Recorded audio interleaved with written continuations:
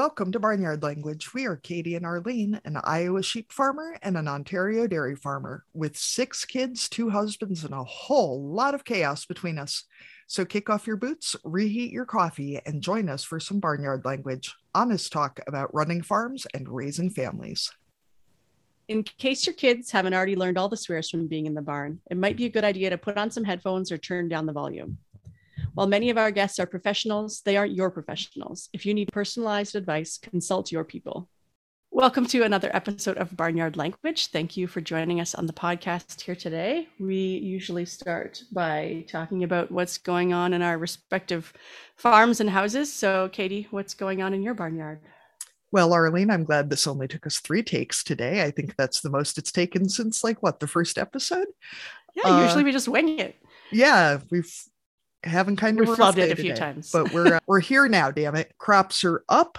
Everything looks good. The hay is ready to cut, but we're in that early summer pattern of it raining like every 3 days. So just enough that the hay is growing beautifully, just enough so that you can't cut the goddamn hay because it's gonna get rained on. But it looks pretty. Looks great. Had a raccoon in the chicken coop the other night, so we've got the traps out and hoping not to have to set poison out, because between kids and puppies, I don't like using poison anyway, but we've got a lot of other creatures around the place. But also, I am not here to feed raccoons, so there is that. That's fair. Bailey is starting puppy kindergarten tonight, so hopefully that will slow her roll substantially. She is very excited to start her dog work. For anyone who is just catching up with us, we got a Australian Shepherd puppy the week after Easter, I want to say. So she is now 5 months old, and she is out of purebred working lines, and she really needs a job that is not hurting my children or the cats or me. How about the ducks? How does she do with ducks? Really well. And actually, ducks are a pretty common first dog training animal because they do flock together, unlike chickens. They don't tend to be as aggressive as sheep and cattle can be. Having a negative experience with an angry mama ewe or an angry mama cow when you're training a dog can ruin a good dog. So ducks are a pretty common place to start. I'm really excited to see what she does when she's got enough training and experience and age to be useful instead of just really enthusiastic. Had our favorite babysitter out last night to help with sorting through a bunch of the kids' toys. The girl child told me she doesn't love me anymore. She only loves Tina, who's the babysitter, and Tina is not her real name. The boy child told me that he loves Tina and me, so that was nice. Even though she was helping get rid of toys, or was it that they thought you were getting rid of the toys and Tina was the good guy? Let's just say that the kids haven't noticed yet that we got rid of anything, and we got rid of Perfect. 2.5 trash bags of broken little toys and McDonald's Happy Meal toys and all the stuff they couldn't possibly part with if you asked them, but they never touch. There were, I want to say, close to 20 of the girl child socks between the different toy boxes. Yeah. Which explains a hell of a lot about why I keep buying socks. There's no she still never has anything. Any. Yeah, I don't know. Other than that, everything's good. The girl child is still asking. And why you've cussed footwear several times. Yeah. I had to go buy the boy child new Crocs yesterday because he could not possibly go to daycare without his orange Crocs, which he outgrew literally a year ago. So I bought him some knockoff Crocs at Walmart yesterday, and we'll see how happy he is with those. And are they the right color? No, they're black and white. But he seemed okay with it. So he'll have to deal. Yeah, I think so. You said last week you had a preschool graduation. So does that mean they're both back in daycare for the summer? Is it technically summer holidays for school? Yes, they're both in daycare. The girl child is asking approximately 8 times a day if it's time for kindergarten yet. She's very excited about it. I realized yesterday the kids have been kind of snotty with each other, and I realized that they are now literally spending 24 hours a day together, which I think we're going to have to do something about, because that's a lot, and it's kind of unfair to expect them to have any degree of chill. Because they're the same age, they're also playmates. So it's not like they're taking off at home to do two different things. They're always together. Your kids still have some school left though, right, Arlene?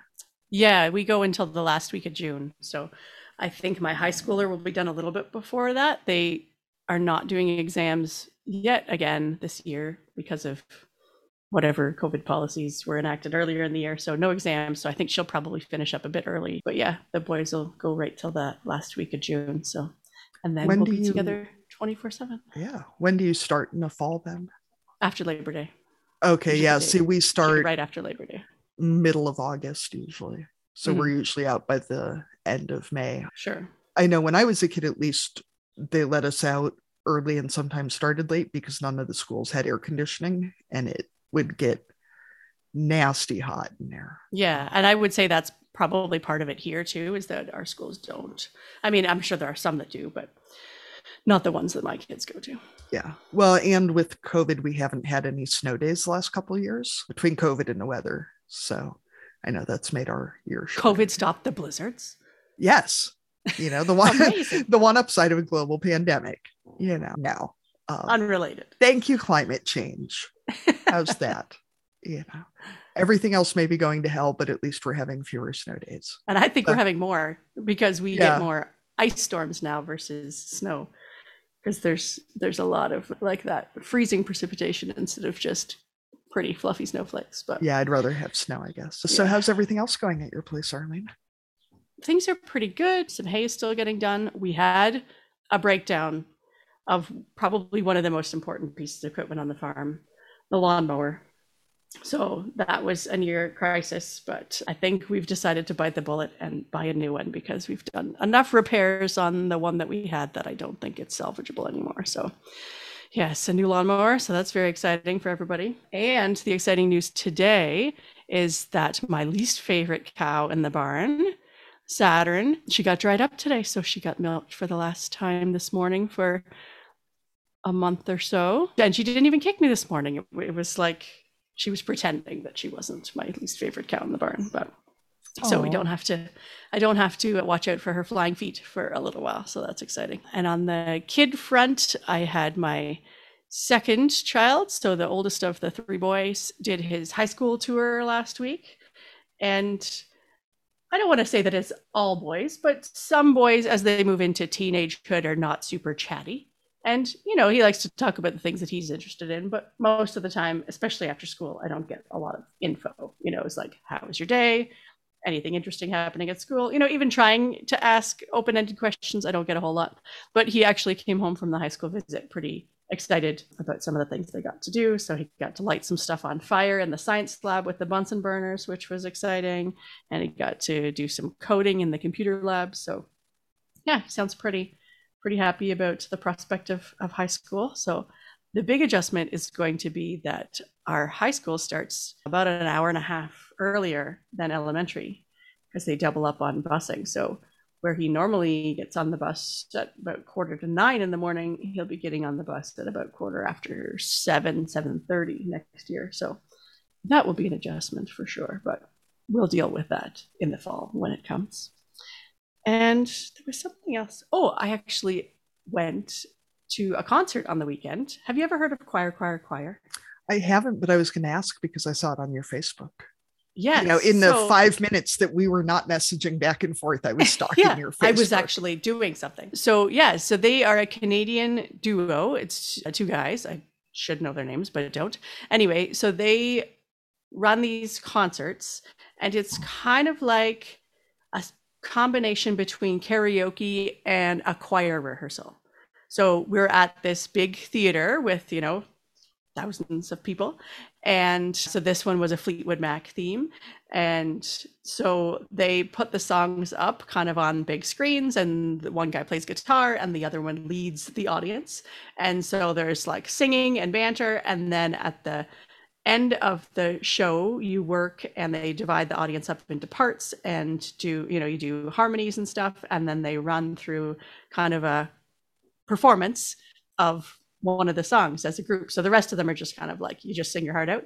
And then for the last one, you're actually like in your parts and they're like leading you in and stuff. So yeah, it's just fun. It's kind of interactive and community building and not like a super expensive, thing to go to. But yeah, it was just really fun. And it felt especially nice to be doing something with other human beings for the afternoon. So it was nice. And let me say, as someone in their 40s, I think a 4 p.m. show is perfect because you could go out for lunch before if you wanted to. You could go out for supper after, and it's still not super late. So 4 p.m. 4 p.m. Sunday, that's the time you should always have shows.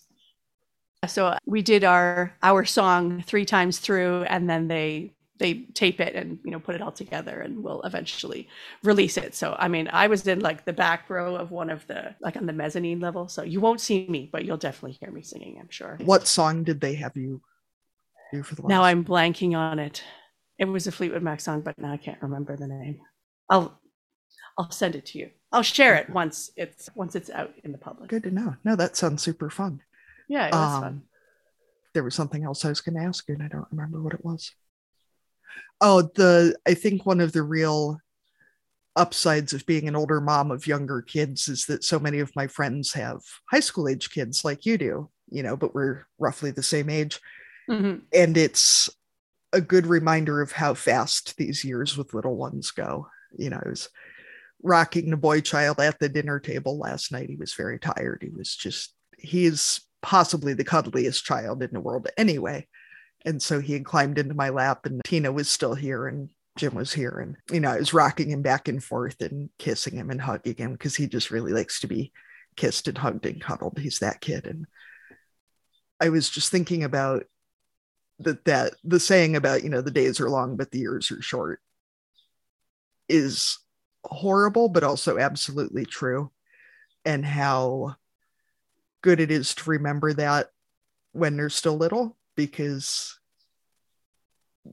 I know the day's coming soon that he's not going to want that. And that even if he does, it's going to be real awkward because he's going to be like 17. He's probably going to be 6 inches taller than I am. And I'm going to be trying to, pull him into my lap. It'll be weird, Yeah. Yeah. So, I'm unabashedly that mom who spends way too long hugging and kissing and tickling her babies and saying goodbye at school every day because that's all right. They need it. I need it. Everybody's happy, Yeah, you might as well suck that stuff in. And I find anymore, I'm frequently the mom who is giving hugs to other kids because our kids' classmates will now just come up and hug me. So, you know what? That's fine. I can be that mom. That's all right. Yeah, that's right. They won't always want that. So that would definitely be awkward when they're 17 if you're at the gate of the high school offering hugs to kids. Maybe don't do that. Yeah. I have to say, though, I've got a number of friends who participate in various like gay pride events, handing out free hugs to folks who are estranged from their own families. And I will always have hugs for those free people. Mom, yeah, that's true. Free mom hugs are always available, but that's a little different than waiting at the door at the high school and randomly. Yeah, just hoping. I can just imagine how embarrassed. Free mom hugs every day. If you were that mom, yeah, I'm sure they'd love that. You should try it out. Ask your kids how they feel about it. Yeah. So when you start high school next year, do you want me to come and pick you up every day and offer your friends hugs? Yeah, won't be weird at all. No, not weird for sure. Yeah. On that note, should we move on to our guests for this week? Probably. All right, let's do that. So today we are talking to Claire Smith, who lives in the same part of the province that I do. Claire serves in local government as a councillor in Rideau Lakes Township, which is my township here in Eastern Ontario. So welcome to the podcast, Claire. We start each of our interviews with the same question, and this is a way to introduce yourself to our listeners.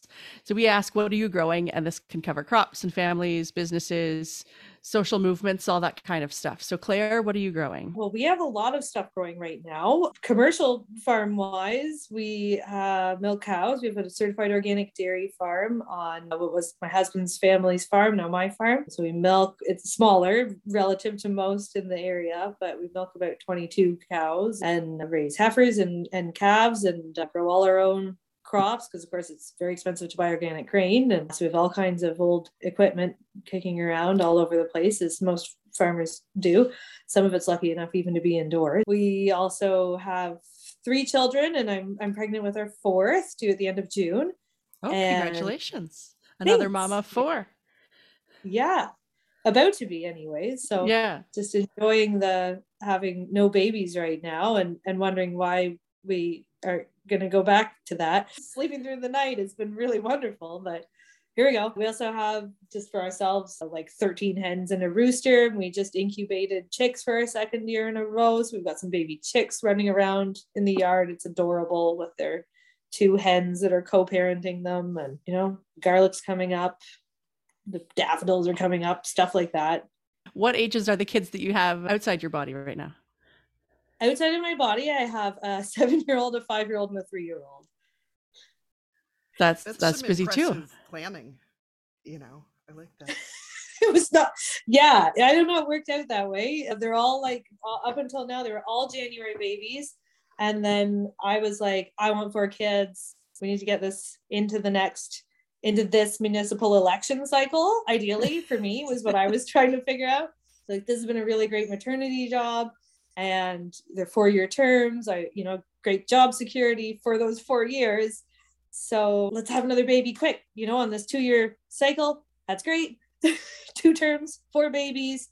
And then I can, work more than a part-time lower tier rural municipal councillor. But family planning only goes so far. So now we're going to have an election, and I have to choose if I'm running again or not. And we're going to have a new baby, and we're off the January schedule, having a summer baby. So just hoping to be done first cut. Yeah. Although Katie and I have discussed before, the fact that all my kids were born in the winter, and then you start to regret having all the birthdays close together. So at least you're going to have one that's what's outside of the birthday party scheme, which hasn't been as big of an issue during COVID. But once you actually have to start throwing birthday parties again, maybe having 4 in the same month will be a bit of a good thing. I know, we were running out of space in January. Yeah, the indoor party too. Mm-hmm. Yeah, it's really hard to have outside COVID parties when it's like 30 below. There's a 40-kilometer wind. Claire, what breed of cows do you guys have? Because I know people are. Well, they're not registered. My husband and his father got out of registering cattle in the late 90s, and so they're fun because some of them are pretty mixed up. I would say a Holstein base. And then there's a lot of brown Swiss cross, a lot of red Holsteins. We're trying to get more pulled Holsteins as well. A couple Guernsey thrown in there. It's great. You can just buy whatever semen you want and mix around. So it's a little bit of everything, but predominantly Holstein and Holstein crosses. So 4 legs and hopefully 4 tits is what I'm hearing. Yes, they all have 4 tits right now, actually. Yeah, we've gotten rid of all our 3 tits for the current lactating group anyways. That's pretty good. So what generation are your kids on the farm then? On this farm, so the Smiths and Bush Garden farm, which is, where I've married into, they would be the 6th generation.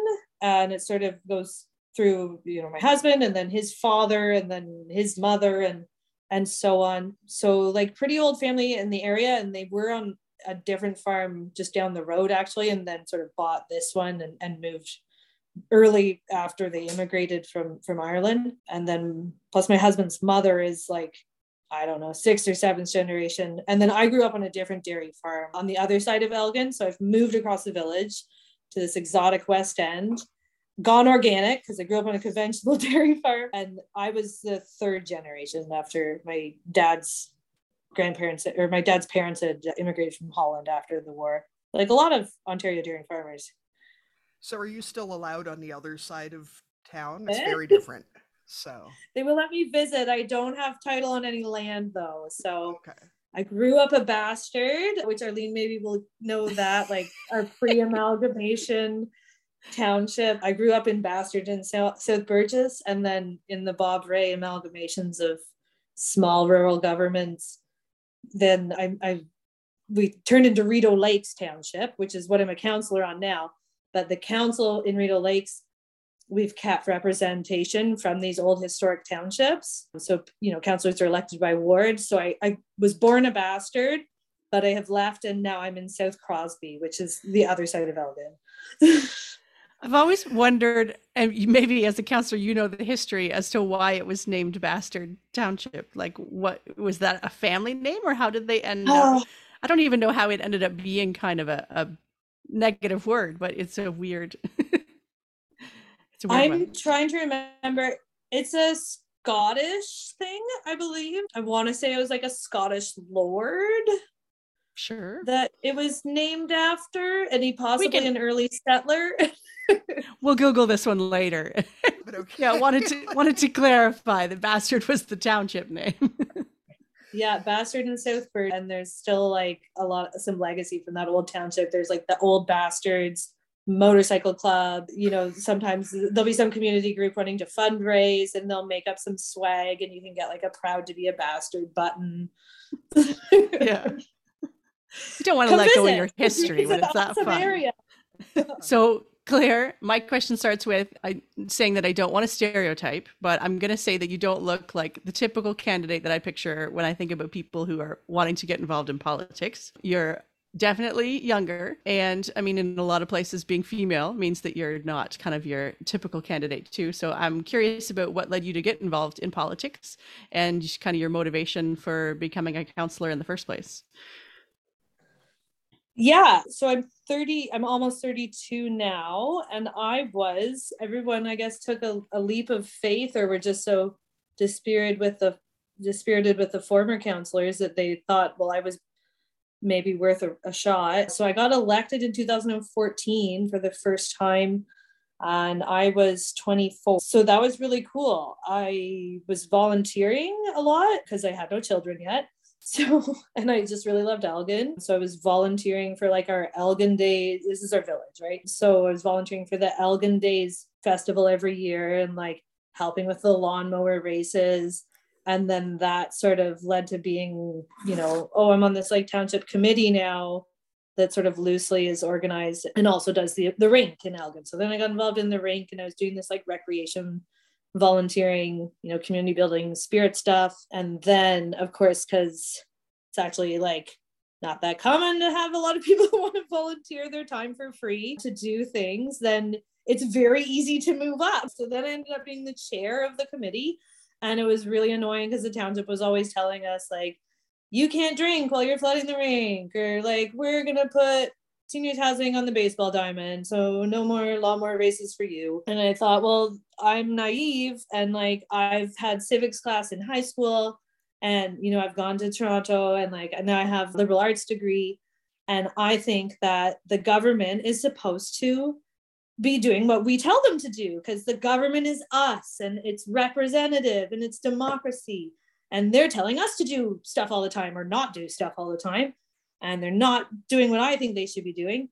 And I'll just run for council, and that'll fix that. So yeah, I had been in 2014, I was like managing another farm. My husband and I were, had bought our house. We got married that year. And then I was pregnant also with our first child.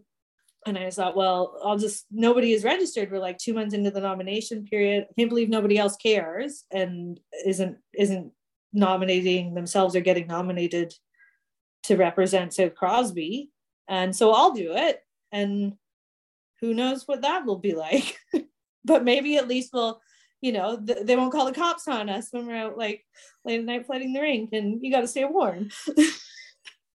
I love that being naive was a big part of your plan. I don't know any better. Yeah, I continue to be naive as well. So I'm still not done. Claire, I've found for myself that not knowing any better is often a tremendous benefit in life, because nobody's, if you don't know that you can't do a thing, you're not feeling negative about doing it because nobody said it wouldn't work.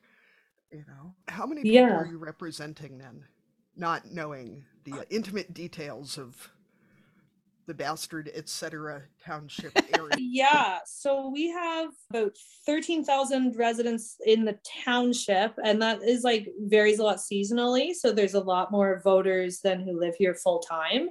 But of course, like the thing about municipal elections in Ontario is it's based on where you own residences. So if you own, you can vote in more than one jurisdiction, basically. And we have a lot of cottages in our area, so there's a lot of summer residents or summer property owners. Yeah, so and then not everybody votes, and not everybody apparently like cares about lower tier rural municipal politics. So I think I got like just over 2,000 votes in the last election. I don't know, like the village of Elgin itself is 300 people. And then, you know, our area is bigger than that. It covers the hamlet of Morton, the hamlet of Crosby, the hamlet of Chaffees. So I would say maybe altogether there'd be like 3,500 people in our ward. But it depends how you count them, I guess. I actually ran for county supervisor in 2020. And it sounds like our demographic is very similar, about the same number of folks. It's like micro politics. Yeah. But that's kind of what I wanted. Like it's this stuff where it's very day to day, especially having kids now. It's stuff where I want my community to be a certain way, and I want them to want to love it as much as I do. I want it to be worth loving. And like, if things are happening because, you know, only certain kinds of people are running the local government, and, you know, maybe they care more about like seniors housing, for instance, than having a ball diamond. You know, they're both important, but it's nice to have a balance, and it's nice to be able to point at the library or point at a road and you say like, I did that. Like I got that. I fixed the main street of Elgin. Like I helped pick those light standards. Like I made everything accessible and pretty, and nobody spent any money on Elgin for like 50 years. How has being a parent changed how you see your role in local government? Well, I wasn't really in local. I mean, I think it was like 7 months pregnant when sort of it was confirmed after the first election, and I got to start going to council meetings and like having opinions and them actually resulting in like, you know, actions being taken and money being spent, as opposed to just fighting about stuff at the kitchen table over Easter or wherever you're arguing about your politics. So I didn't really get to do politics not being a mom, but it was really great. Like aside from, I felt like, you know, compared to how I had been able to perform as a student and then been able to perform as like an employee or, you know, somebody doing some of their own farming, where I was like very high achieving, you know, prepared, organized. I was not that anymore, because now I had like a baby and I hadn't slept, and I was, you know, not having the time to go and research issues a lot or put a lot of time into preparation and showing up like at 100%. It was very much just keep the wheels from falling off. And I don't really know what I've gotten into, but at least I'm kind of the boss. So if I want to breastfeed during a meeting, it's like nobody's going to tell me anything. They might give me weird looks and I'm just not going to care. And I'm just going to make it work. So I think I would have probably been more organized and like been a little more proactive and like, you know, advancing my objectives. And instead it was very much just like, we've got a meeting. I got to read like this agenda. And then the meeting's in 1 hour. Instead of, you know, I've read this and I've had several days to process and I've followed up on several questions that I had. And yeah, so it's just a lot more like, hope the wheels don't fall off and hope that showing up is going to be most of what I need to do. Yeah. I'm thinking of those first few months after you have a baby, about how, you know, all your previous systems kind of get shaken up and you're not really doing anything in the same way anymore. And yeah, taking on a whole new job and new position and trying to figure that out at the same time would be extra challenging. Yeah, it's been really great though, like especially because it is a part-time job being a counselor, you know, in a small place. Like it's a bit of a lifestyle thing, like with farming, you know, you're not necessarily working sometimes and not working other times. You're just sort of always managing your responsibility. But it's been really positive, I think, even especially when you go from having no children to having children, and not being as in control of your own life and how you spend your time.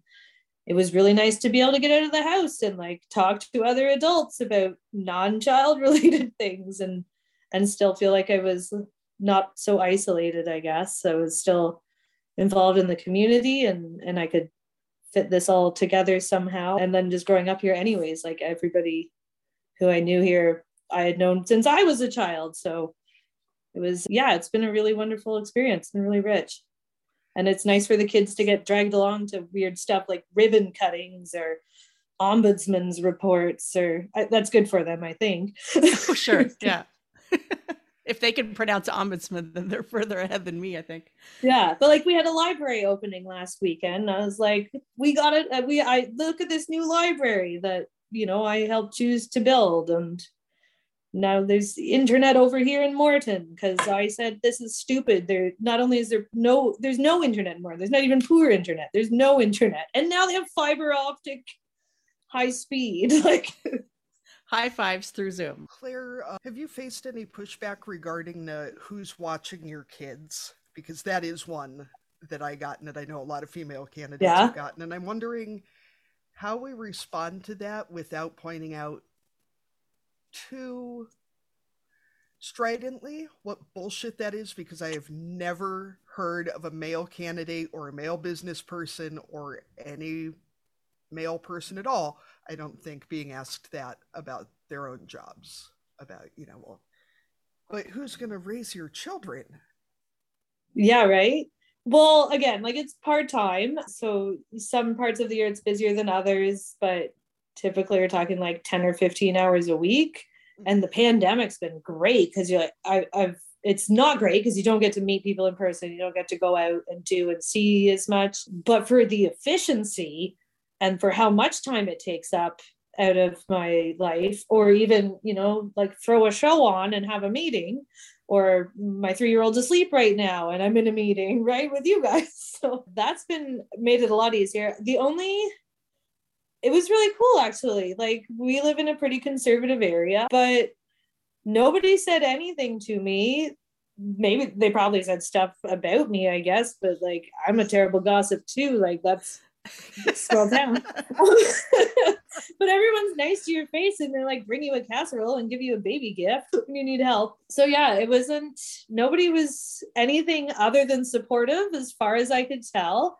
And they elected me. Like, I was visibly pregnant, and you know, and then I was visibly pregnant again in the second election I ran in. And there was only one time, and it was sort of like secondhand, like where somebody told me that somebody told them that like I should just stay home and watch my kids. And I was, you know, it was hurtful initially, and then I had a bit of time to reflect and realized, wow, that's the first time that I have heard that, actually. Like, way to go, Rural Hicks. I feel like we've come a long way.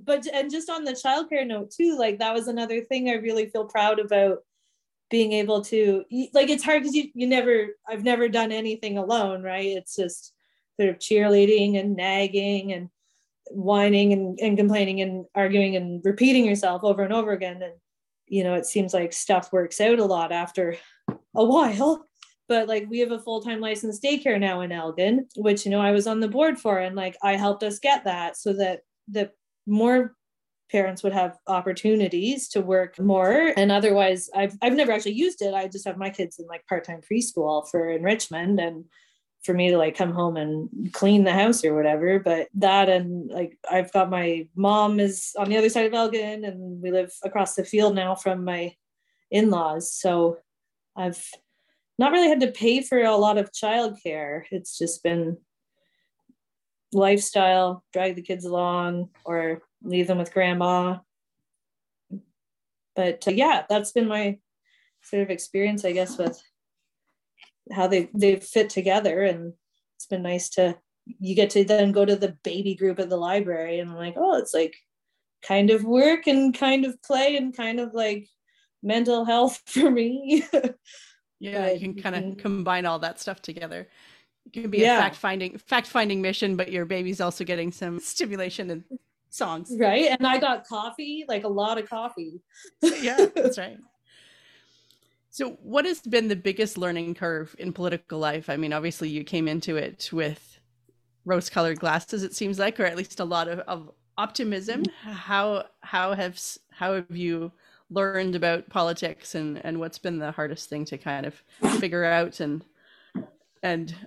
get acclimatized to? Yeah, so I think the biggest learning curve has been like, I feel like I really knew my community. I knew the area, I knew the people. Obviously, I've gotten to know them a lot better now because of what I've been doing for the last 8 years. But I didn't know a lot about like sort of the structure of government, I guess, of how municipal government works. Like I said, I had like the high school civics class where it must have been referenced at some point, like municipal governments are the only government that's not allowed to run a deficit.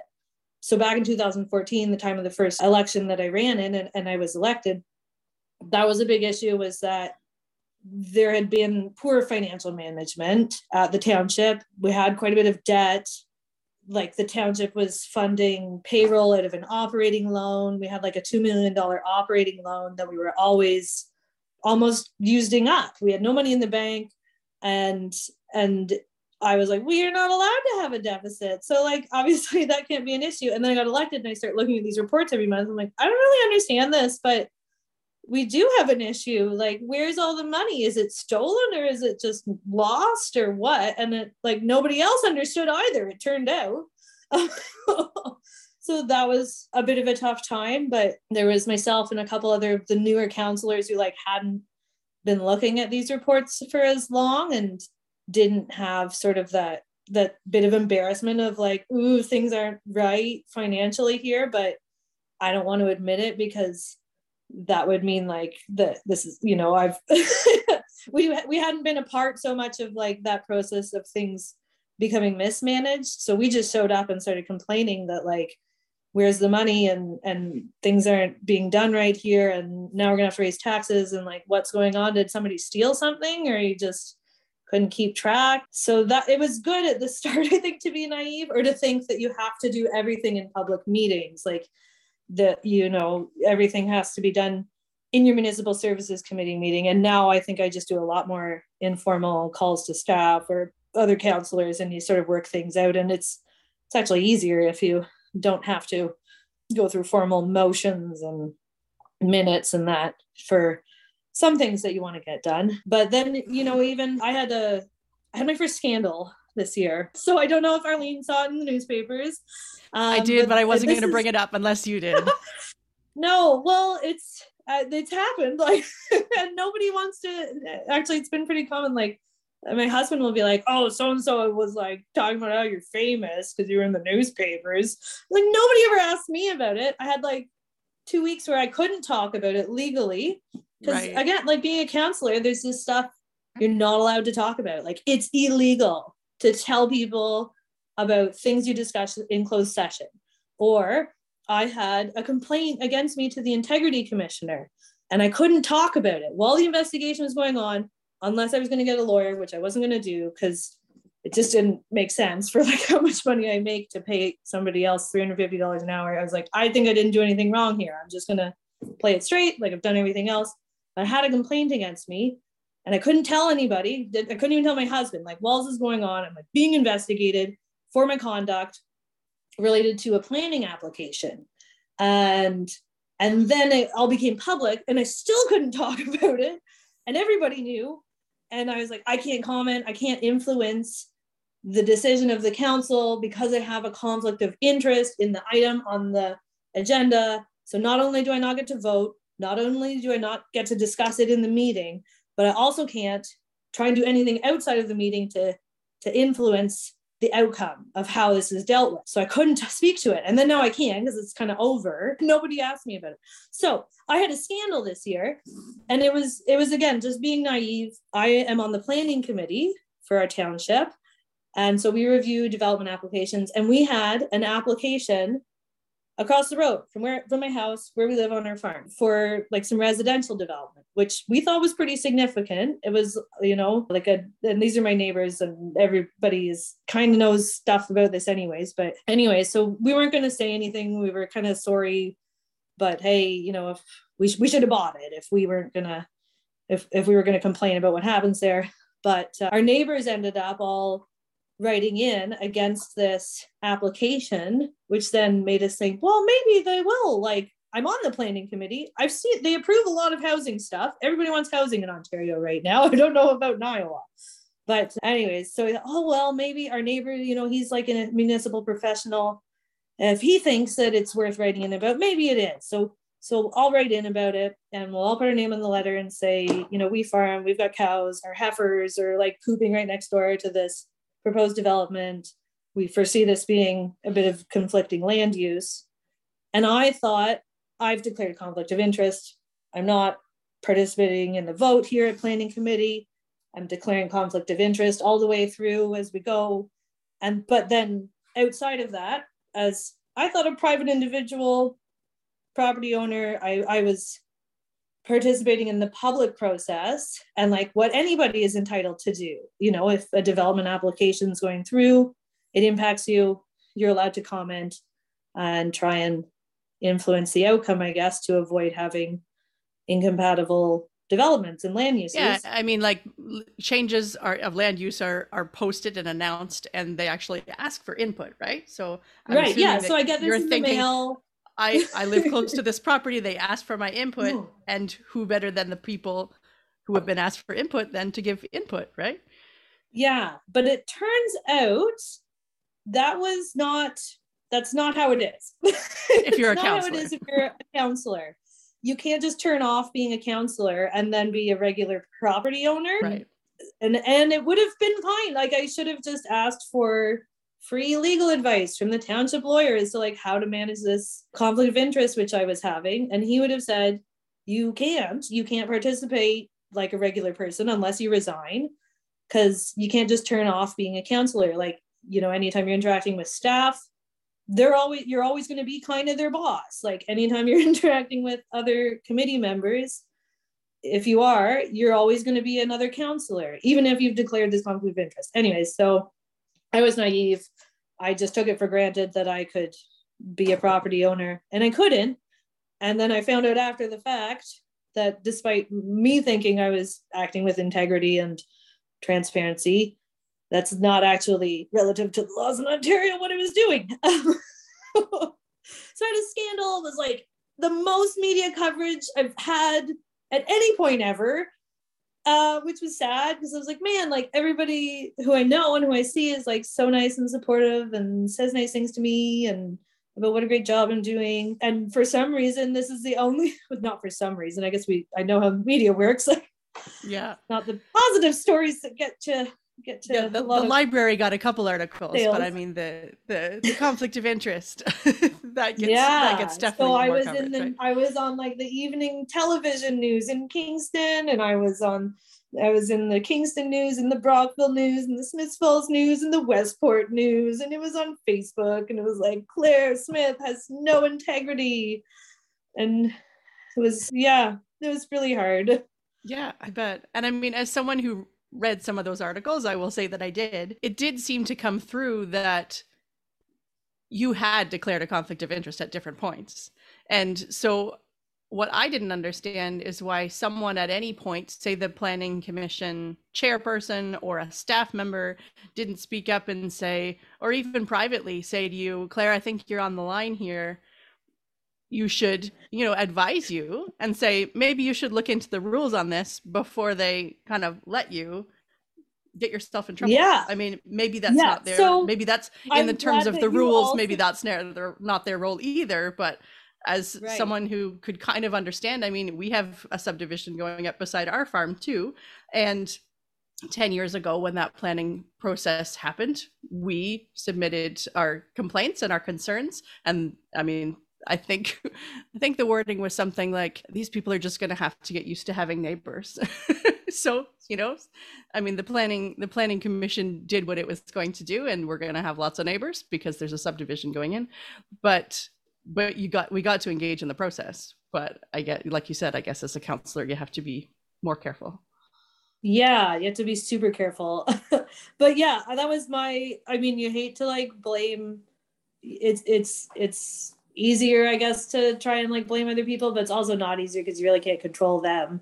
Sure, So yeah. I was a little annoyed because like part of what I have done like has been at the advice of staff who told me to manage this in a certain way, and the staff isn't a lawyer. Like our, you know, Sure, yeah. planners and our CAO or whatever, like they're not lawyers. So I took bad advice, and also it's up to a counselor. It's up to me to manage my own conflict of interest. But yeah, I was pretty disappointed. Like nobody said anything until it was over. And you know what though? It's because like with the ombudsman and the finance stuff, turns out nobody else knew this was the rules either. And then now as a consequence, I'm like, oh, they've had to change the forms for everybody when they declare conflict of interest. Because the staff didn't realize like what the rules were. And the mayor didn't realize when I was talking to him about my application across the road, he didn't know it was against the rules. Like everybody else also thought I was doing it right. So they're going to be more training now for counselors when they get elected. And it's just that's been like the biggest learning curve. To go back to the question at the start of this, was there's all of this like professional side of how the government works and the legal framework for what you can do and what you can say once you are an elected representative, and you're held to a higher standard. And yeah, whether it's like the Municipal Conflict of Interest Act or the Planning Act or the, you know, financial rules for operating a municipality, there's a lot of people who are professional in those things, in those areas, and I'm not. And I've just been learning by osmosis. And when you do that, you get a really rich understanding and lots of great sort of case studies and aphorisms and anecdotes. But I think I missed some of the sort of basic foundations that you get if you actually pursue a formal education in this stuff. Sure. And I mean, it's probably happening in rural townships, well, maybe cities too. I mean, like how much training when you're coming into the job do you get? Or is it kind of like you're in there and you're figuring it out as you go? Like, do you actually get any formal training when you first step into the role? Or, I mean, there's, like you said, there's so many rules and laws. It's not like you can know it all. But what kind of structure is there as you're going into? Yeah, and I mean, I just didn't even know what I didn't know in the recent case, at least. Like I thought I had nothing to hide, so I was like, I don't need a lawyer. I've done everything right. And then to go through the very important and you know humbling process of realizing that I had done some things wrong, and upon reflection, that was the wrong way to handle the conflict. We had some training. There's a lot of training available, I will say that. Like there's, you know, provincial organizations for rural municipal governance or just municipal governance in general. There's conferences every year. There's workshops. Like locally, I remember when I was first elected, you know, our CAO sat down with myself and the two other new councillors, and you know, we had a copy of the human resources chart of, you know, who did what in the office. And at one point, you know, our planner sort of gave us a crash course in planning in Ontario and the structure around that. But because we had cows and we had kids, I didn't go to like the Good Roads conference they have in Toronto every year, or the Rural Municipal Association conference, because I could have gone to the Royal York, but it's hard to get away, right? Like you guys know, you've got livestock and we don't have any employees. It's just our family. So I was just always taking the approach, like, whatever, anybody should be able to do this. Like politics should be accessible. And whether that's true or not, it's true because I'm going to do it. You're like doing that. it. Yeah. What I find really obnoxious too is how much of political scandal depends on what interest the people who know about what rules are being broken have in what's happening. I mean, obviously somebody knew that you were doing the wrong thing and didn't see fit to tell you before they told everybody else. But like in the state of Iowa, we had a whole town that was apparently embezzling from the city coffers, and nobody mentioned that until the state auditor caught them. You know, and I mean, it is clearly wrong to embezzle from the city. Like, I feel like that's pretty straightforward, but everybody who knew about it was doing it. So there wasn't any, reason to say anything to anyone. So I find it really bullshit. That's your technical term for that. That is my technical term. That somebody will let you make an honest mistake because you'll get in trouble for it later. That's just like they've watched me hang myself, basically. Like, and I guess again, like, to try and put a spin on it, my husband's like, they just watched you hang yourself, and then 2 days after, everything is resolved. It's all gone through council. It's all gone through committee. Then, the anonymous complaint goes in, and I can suspect who it was, but I'll never know for sure. That's confidential too. But I'm trying to look at it as a milestone, right? Where I'm like, wow, like, up until this point, everyone, and it's my own community, it's people who have voted for me in a lot of cases and taken that leap of faith. Like, they want me to succeed. They don't want to, like, be disappointed in who they elected and how well our community fares because of it. They've wanted to help me and, like, advise me and give me hot tips. So I've just reached that wonderful milestone where I have enemies. Well, and like you said, this is also hopefully going to clarify things for someone in the future. If it wasn't clear to everyone, including staff and other counselors at the time, and it's probably happened in other townships too. I mean, one of the reasons people, I'm assuming, get involved in local politics is they can't want to make a difference locally. So that locally sometimes means on your back step. So it's hard to be someone who's motivated and excited about politics and want to make a difference in their community, and yet to know all the ins and outs of what's a conflict of interest and what's helping my community, what's personal and what's not, like those lines, like if the baseball diamond is going to get turned into housing, but your kid plays baseball, then, like, where's the line, right? Like, is this a conflict of interest because I don't care about houses, or because I care more about my kid playing ball this season, and if he didn't play ball next season, I wouldn't care, like, I'm sure that it happens all the time that counselors have to really take a look at what's personal and what's not. Yeah, and certainly, like, what, your own values are not going to be exactly the same as, like, what is in your counselor code of conduct that you sign and declare at the start of the term, and that's not going to be exactly the same as what is in the legislative framework in Ontario for municipal counselors. But I have now had 2 hours one-on-one with an expensive municipal lawyer. So going forward, I have a very good idea, actually, Arlene, of how to you've got that what line to do now. the next time, and what is a conflict and what is not. I find it a little offensive too that they deemed this your political scandal. Like, you couldn't have come up with something more scandalous if they'd, given. Well, maybe if she runs again, she'll come up with something more exciting. Next time we're going to. I'll try. Much. Surely they could dig some stuff up. I don't know. It's like, but again, it's a small town. I mean, everybody knows what everybody's done. Like, they're not really secrets. But and if they don't, it was just like sad to think. I was like, oh man, like, basically everybody that I know is just going to read about this in the newspaper and hear about it, and people I don't know who've not taken any interest in my life up until now, this is the only thing they're going to know about my career in politics. It's that I was found to be in the wrong and be punished by the integrity commissioner, and I got my pay docked for a month. Oh, that's especially annoying. Yeah, the reputation stuff was worse, and like the not being able to talk about it to my family, my husband, was worse, but that was the icing on the cake. I was like, I'd have to work for free for a month. Yeah.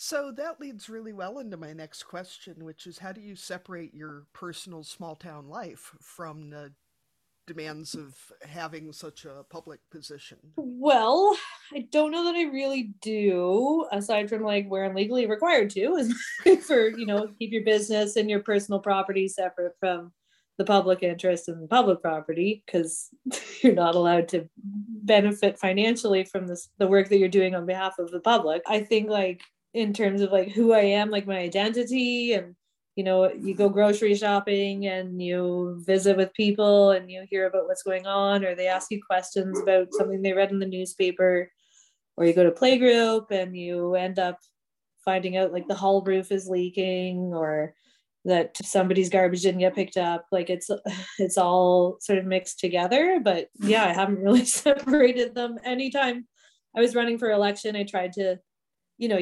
it's hard not to like care what people think, like especially when you're a politician or wannabe politician in a popularity contest.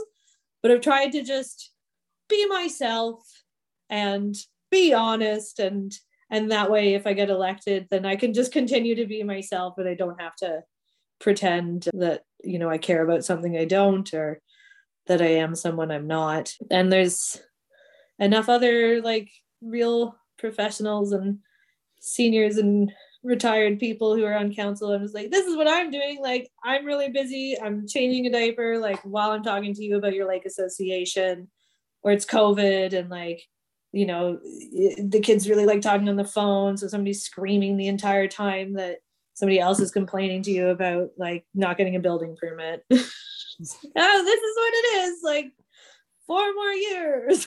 Well, I think it's really good for people to see that, though, because I know, you know, there's such a, at least in the US, there's such a perception that to be a politician, you have to have, like, been born a politician and, like, you know, gone to politics school and, you know, gotten a law degree and whatever, you know, that it's, yeah, for people who are more serious than you. Yeah, and like one of the women that I remember a woman at one point. I felt bad, like she was, you know. Yeah, no, but she was like trying to compliment me. Like this woman from Crosby was trying to compliment me about how I had made being a counselor seem so much more accessible. I think like because I was a hot mess all the time, like. But she meant it nicely. Like she meant it as though like up until now, you know, the counselors have seemed like very separate and different.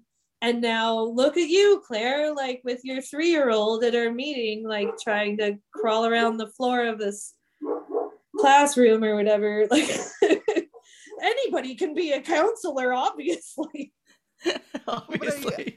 I know too, as a constituent, having politicians that look more like us than our local politics, at least, I don't know what yours are like, is heavily dominated by retirement age white dudes who do not adequately represent a large percentage of the constituents in the county. And so I think it is really valuable for people just to see people who look like them and people that they feel more comfortable approaching about things. Because, you know, I even ran and I still wouldn't call up one of our, you know, our county supervisors, because I have no reason to believe that they're going to care what I think about anything.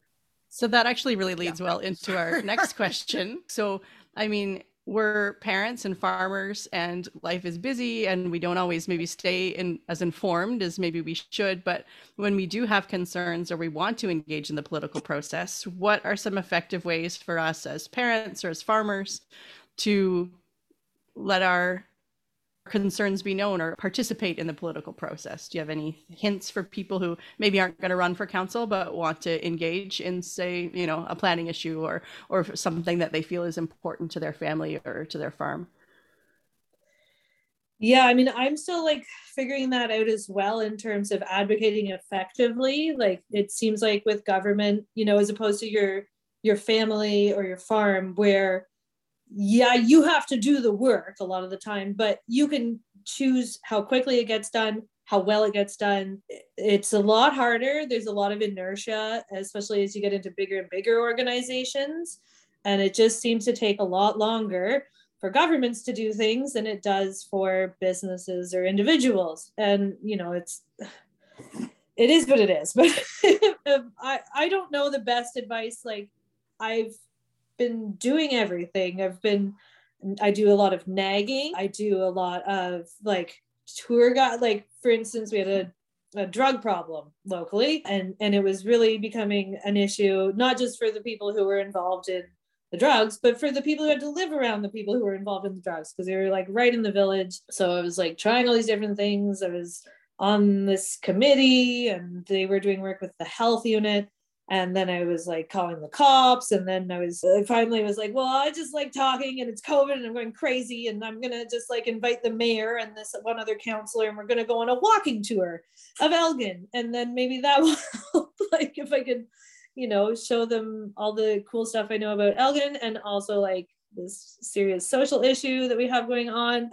And nothing's ever totally resolved, but things did get better. And, I didn't have at least the 4-wheelers at 3 a.m. or like the knife fights and stuff going on anymore. Where you're like, what is this place? This is really where I grew up. Like, this is not a great community to raise my children, I feel like now. So I think for people who aren't like already in politics, certainly like call your counselor at least, and call your mayor and email them, or it doesn't hurt. And I think most people, at least in this level of politics, like there's not that much glory, like there's not that much money. Most people are in it for what I would call the right reasons, even if their priorities maybe aren't the same as mine or as somebody else's. Like I don't think it ever hurts to make sure that you've at least talked to whoever is supposed to be representing you, so they've maybe got that conversation in the back of their mind the next time the issue comes up. But like it can be really hard. Even one of my pet peeves like was the roadside spraying that the township and the county were doing, because I knew a little bit about pesticides and like I knew a little bit about land management, and I was like, this is like such poor, lazy, expensive land management that these governments are doing. Like they're just hiring a contractor to drive around with a boom and spray herbicides, like broad spectrum herbicides, on all of the roadsides in all of the township and all of the county. And like they're just trying to find an easy button for like what has been branded as like the evil invasive wild parsnip, and they're doing so much more damage by trying to find an easy solution to managing wild parsnip than they would be doing if they just did nothing. Like, but because there had been, marketing done to staff members, and it had been kind of demonized as like this terrible plant that must be destroyed, and here's your easy solution, is just like throw some money at the problem and all you'll have is grass in the ditches now, and eventually herbicide resistant wild parsnip. Yeah, so I like banged on that one for probably, well, it was 3 years before I got the township to stop spraying. And it was like these incremental wins every year. I was like, well, at least they didn't spray my part of the township this year. And then one year they didn't spray any of the township. Like, wow, like that had to go to council like 4 times, but I did it. That feels really good. And, maybe it was just because we were saving money, but also I think it was because I just kept repeating myself like moms do, and nagging everybody and reminding everybody what a terrible job they were doing. And eventually it got through. And then we had another election, and then we got the current mayor in, and then I had nagged him so much, then he got the county to stop spraying all the county roads in the township. Like, this is awesome. Like, we will do spot spraying. Like, if there's wild parsnip leaping out to attack your child while they're waiting for the bus, like, that's fine. Call the road superintendent, call the weed man at the county, and they'll come and spray it if that's really what you want. But we don't need to spray all the roads in all of the township and have no flowers anymore. Like, and kill all the frogs, because stuff is like banned in some countries because it gets in the groundwater so easily and it doesn't biodegrade. So yeah, just try everything and see what sticks. Write a letter to the editor. Yeah. Do you have any advice for someone else who might be considering running for an elected office? Yeah, I probably could come up with some. I don't know if it's good advice. I would say just go for it. I don't know. You get thicker skin the more you do it. And, you can't make everybody happy, but depending on your local political climate, at the worst, you'll like learn something and meet some people. And at the best, you might even get on. And then you got a whole new set of problems. But I would say it's a nice break, honestly, like compared to how hard it is to work, to be a farmer or to be a parent. And you just get to go and sit down, and they have these comfy chairs, and somebody else made some coffee, at least before COVID, and everything's on the internet now. But you just get to go and have opinions. And that's it. Like, you just get to have opinions and you don't have to do the work. You have staff and they do it. Like, it's amazing. It's so much easier than regular life. Does sound kind of satisfying. Okay, here are our opinions. Now you go off and figure it out. Right? It's so bizarre at first, but I love it. Yeah. And you just have to get like different order of magnitude, everything financially. Like, wow, it's hard to conceptualize spending this much of other people's money on things, on projects, and what's appropriate. Like, because I'm going home and I'm like fretting over, like where I'm spending groceries. Like $5. Yeah. And then I go to work and it's like $500,000. What are you going to do? You have a $14 million budget. Where are we spending it? Yeah.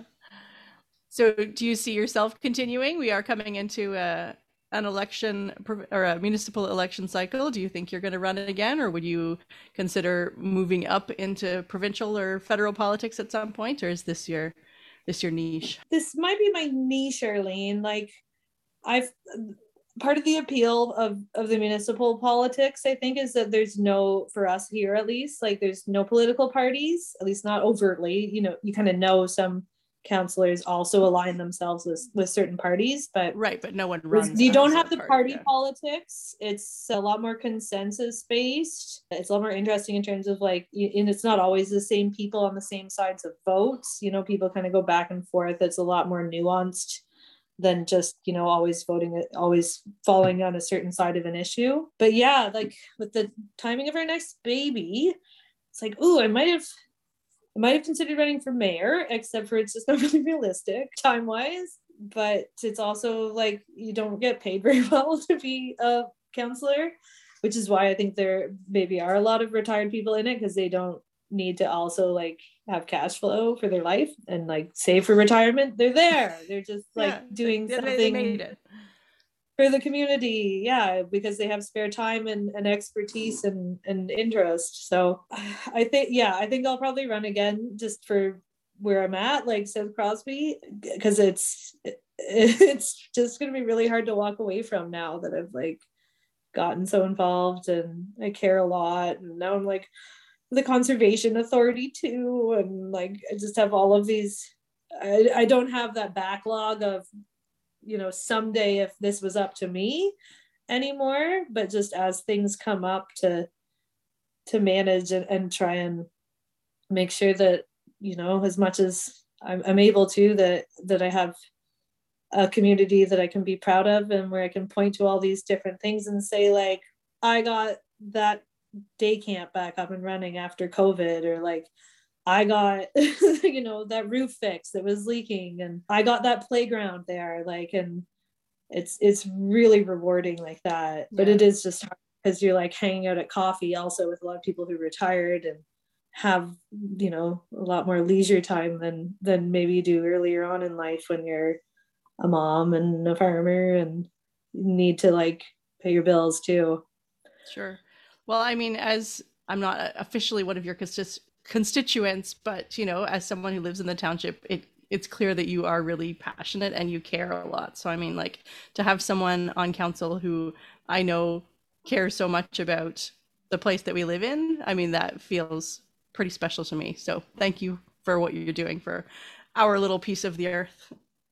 Well, there's so many people who are like doing so many things. It's been really wonderful to get to know so many more people and like see all the volunteer work and the advocacy that people do, that they're not getting paid, like they're just doing it because they care, because they think it's the right thing to do. Like whether it's volunteering for Heritage, like that was the best. I was on the Heritage committee in the first term because I got elected, and it was weird for everybody that I was there, I think. Like, where do we put you on the committees? Like, who are you? Why are you 24-year-old woman with your baby? Like, what are you doing here? She couldn't do anything for the Heritage, but it was so great. great. Like it was every time I drove home from the Heritage Committee meetings, I felt like I was like on vacation somewhere else because I was just going to learn so much more. And there was all these like seniors who were volunteering and who knew so many things about the community and the history. Claire, we ask all of our guests, if you were going to dominate a category at a county fair, what would it be? And that category can be real or made up to ensure your domination. I've been thinking about this a lot, Kate. I think I would stand a good shot at knitting. Like I'm a competent knitter at least. I grow pretty good garlic.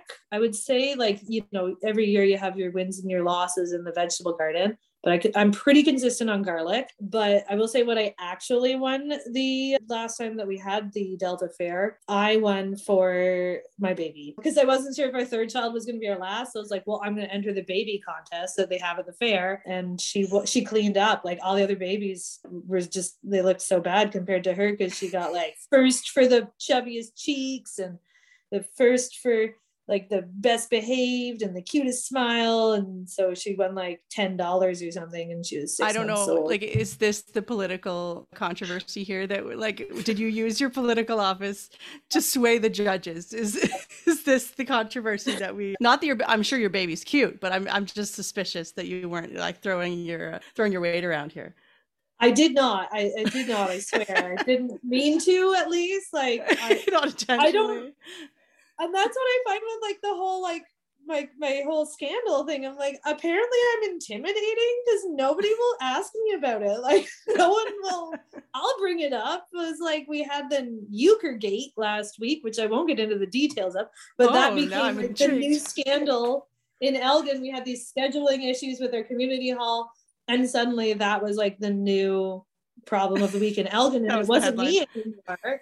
I was like making jokes about it. I was like, nobody will ask. I don't know if people don't care, or they were really nice on the internet though. Like everybody who was reading coverage who like knew me was like, I love Claire and she's so great and I hope she doesn't quit. So that was really how we can tell you're not American. Americans would have just ripped you apart. Like, who cares if this? Well, that's what I don't know, if they're just not doing that on the internet where I can see like in the comments. But yeah. Well, I mean, people in the comments are usually pretty mean, so I think if they were going to be mean about it, that the internet would be the place. So you're probably okay. I hope so. Like, I don't know. But yeah, I'm Run famous again, now. Then you'll find the guy that sells, as George Sutherland says, I'm famous now. The guy that sells us our mineral for the cows. On that note, I'm going to move us into our cussing and discussing segment. So if you are a listener and want to cuss and discuss with us, we've registered for an online platform called SpeakPipe. You can leave your cussing and discussing entries for us and we'll play them on the show. So go to www.speakpipe.com/barnyardlanguage and leave us a voice memo, or you can always send us an email at barnyardlanguage@gmail.com and we will read it out for you. Katie, cussing and discussing, what's up for this week? I've been thinking about it for a while. Charging cords. Why? Oh, yeah. I already feel like I know what you're going to say. The actual fucking hell can we like put robots on Mars? We can try to send people to Mars. We can do all this, but we can't standardize charging cords. Like, why? Why? I'm sure there are valid reasons about who makes money or electricity size, or damned if I know, but why? Stupid. That's all I got. I hear you. Yeah, I gotcha. I don't feel like I need to elaborate. We understand. Yeah. Claire? You just have to hang on to that box full of all the wires. All the different wires. This is going to work for something. Because someday you're going to need it, and it's going to be the day after you threw it out. Yeah. I've been thinking about it too. The box of wires right now. You've been sorting through cables today, haven't you? Everyone has one. Well, so Claire, we got a new puppy last week, and now I have several fewer cables than I had. So hopefully those are the ones you don't need. Yeah, it'll be the ones I needed. She ate a couple. Going minimalist. Puppy-induced minimalism. I've been thinking about what I wanted to rant about because I feel like I am good at ranting. However, then I also realized this isn't just like to my husband. It will be to the public, to all your listeners. So then I was feeling like maybe I didn't want to get into COVID stuff, and like maybe I didn't want to get into international affairs and the economy. I was like, honestly, I'm just really annoyed at the weather because it's April 20th, and like we've had a couple drought years here in Eastern Ontario. But the upside was like we were on the land the earliest ever. It was like April 6th, we were on the land. And then like the next year, it was April 5th, we were on the land, and we're organic, right? So we're not doing no-till, like everything's getting tilled. So we got a lot of field work to do, and there's still like standing water, and it's April 20th, and nobody's been on the land. Can't do any field work at all, and like it's getting kind of late, and we're not going to have any grain, and we're already trying to think like bedding wise is what we got to plant. We got to get more corn seed, I guess, because we're not going to get all the peas and barley in. So that's what I'm kind of pissed off about. And like, yeah, on the list of things nothing we can't better control, to complain about than the weather. Exactly. But I mean, that made that's it what easier farmers like, do. to sit inside or whatever and have a video meeting. And or yesterday where it was like, oh, I gotta tour all these campgrounds for our interim control bylaw, and it's springtime, we should be out working. I'm like, no, you can't work, it just snowed in like 3 inches. I know, it was crazy snow yesterday. All right, my turn. And this is political, but only in a sense. And I think it's a universal one, but we're in Ontario, there's going to be a provincial election. And I just hate the political nastiness. Like municipally, we, like Claire said, we don't vote for parties. So there are no parties, you're just voting for people. But we're going into provincial election and they're just so nasty to each other. And I wish that they would just talk about the issues and not be mean. And maybe that makes me seem too much like a mom, but I hate mean politics. It's just gross. See, we're here like we get death threats about internet service when it comes up in political forums. Like everything's Americans mean. are wound a little tighter than you guys are. It's Yeah. probably the lack of, health care and vacation and maternity leave and Sure. Yeah. basic social Well, I mean, norms. So probably in I really comparison, get too our elections seem very, very tame. But still, I just don't want them I to don't be mean know. to Yeah, each I wouldn't other. be too jealous. Like because if we're into provincial politics, it's like I don't know. Sometimes the healthcare that we get to have, you think, geez, I wish I could choose something better. Yeah, but I don't want to pay for it, Claire. No, I don't either. That's why I've just gone totally prevention. I was like, the key is just never to need the health system because it's awful. So while we're on Canadian politics real quick, Justin Trudeau, actually awesome, actually evil. I don't feel like we get an unbiased view here. I don't think anyone in politics is either. I mean, I'm Okay, probably well, too. that's an answer. I mean, they're Okay. on my kid's bus route right now. So, I mean, people maybe have heard about the trucker protests. On my kid's bus route now, there is someone has made a homemade billboard with a certain word for Trudeau, spray painted. So that's nice, like when you're driving with your 7-year-old and he says, Mommy, that sign has a bad word on it, but I'm not going to say it out loud. Like, thank you. That's good. So, I mean, obviously there are some people who have some very strong opinions, but I'm not one of them. Okay. He's doing what he does. Maybe Claire has different opinions. I mean, it's better. I feel like I've never been that satisfied with any politician totally and completely. But I was like, well, he is like the best looking prime minister. I don't know. Yeah, we'll give him that. I Yeah. started out very much on the actually awesome, and now I'm much more towards like he's evil. But he's still the cutest. who knows? So, Yeah, at least Our his standards online are was pretty like, low.